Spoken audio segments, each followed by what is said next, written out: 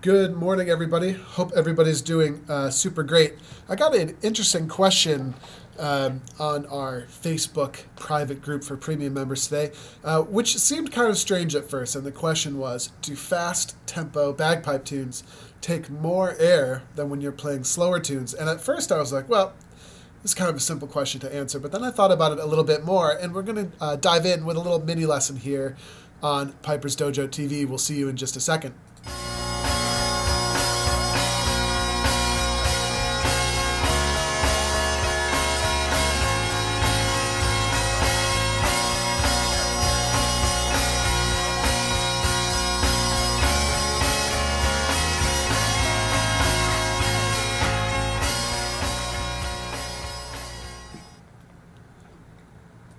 Okay, switching back over here to me. So the idea is, do things on the chanter when you're playing the bagpipes take more air than other things? I know that there's a great myth out there as well, which is that certain notes maybe take more air than other notes. And, whether or not scientifically certain notes take more than other ones, first of all, if that were even remotely true, it would only ever be in the absolute slightest little bit, right? Like it wouldn't be anything significant at all, the way that it sometimes seems when you're learning. And the second thing is, even if that were true, that can't change anything about the goals pertaining to steady blowing and keeping your bagpipe going, right?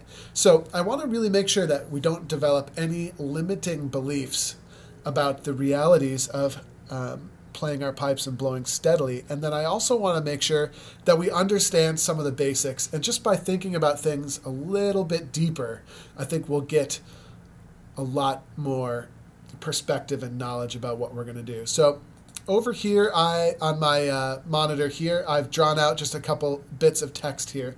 And I want to talk about the two dimensions of steady blowing today. So we all know that as pipers, we want to focus on blowing steady.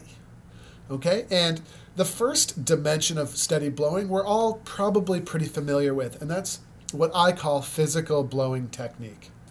Okay, and that's the physical aspects of producing a steady pressure on the bagpipe. And so we all pretty much know what that is, and we can review by saying blowing. Obviously, we have to blow into the bag. We have to blow a certain pressure.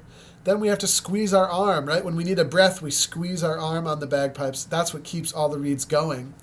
And then if you've done that for any period of time, right, if you've done that for more than 5 minutes, you'll realize there's a transition aspect as well.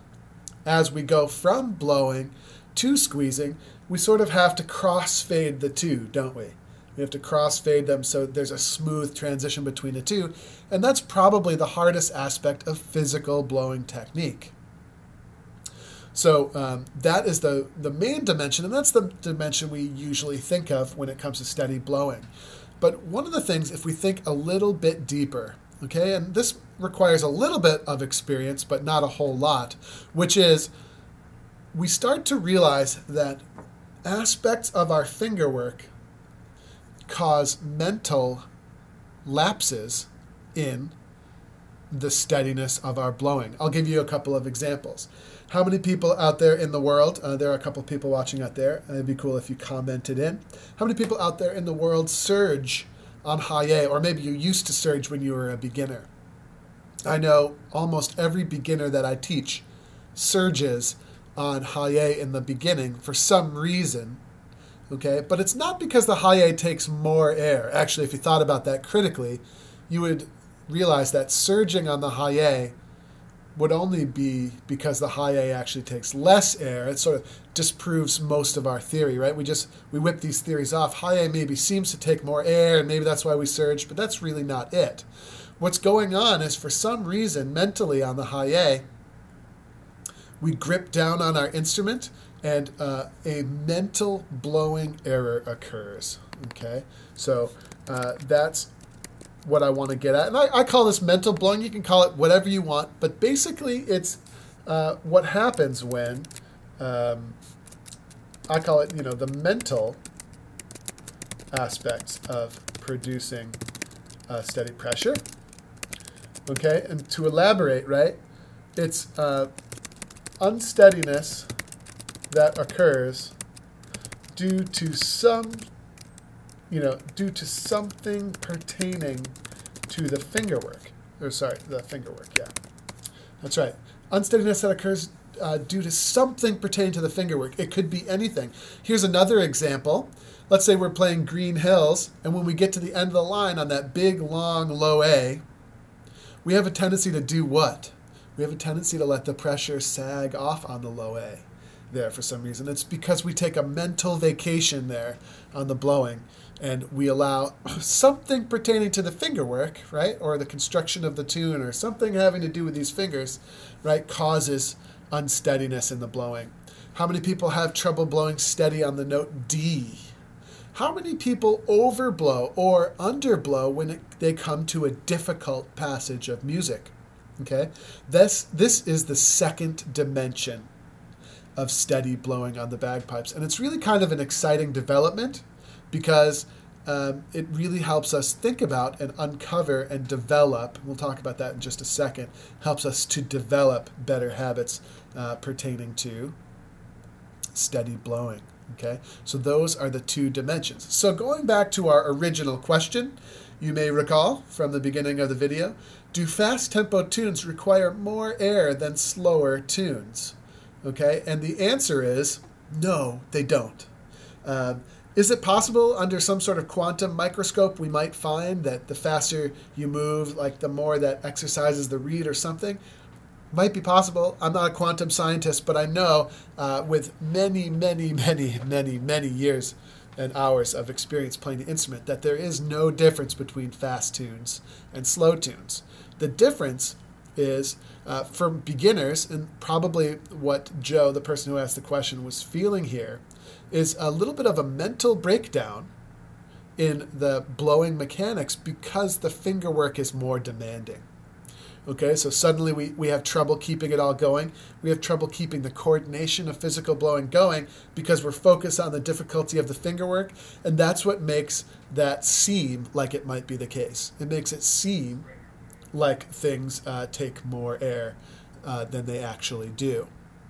Okay, so let's talk a little bit about how we might develop these ideas. Okay, we'll just talk about it briefly, just a little verbal lesson here. The first thing I would do is focus on great physical blowing technique. Now, the only way to develop good physical blowing technique, can you think where I'm going with this? The only way to develop good physical blowing technique is to take all fingerwork out of the equation. As soon as our fingers start to move, then we might be sort of, cross-pollinating and confusing the issue because you might not have physical blowing technique. As soon as you change one note on the chanter, it's possible that mentally we're going to have a hang-up and mess things up.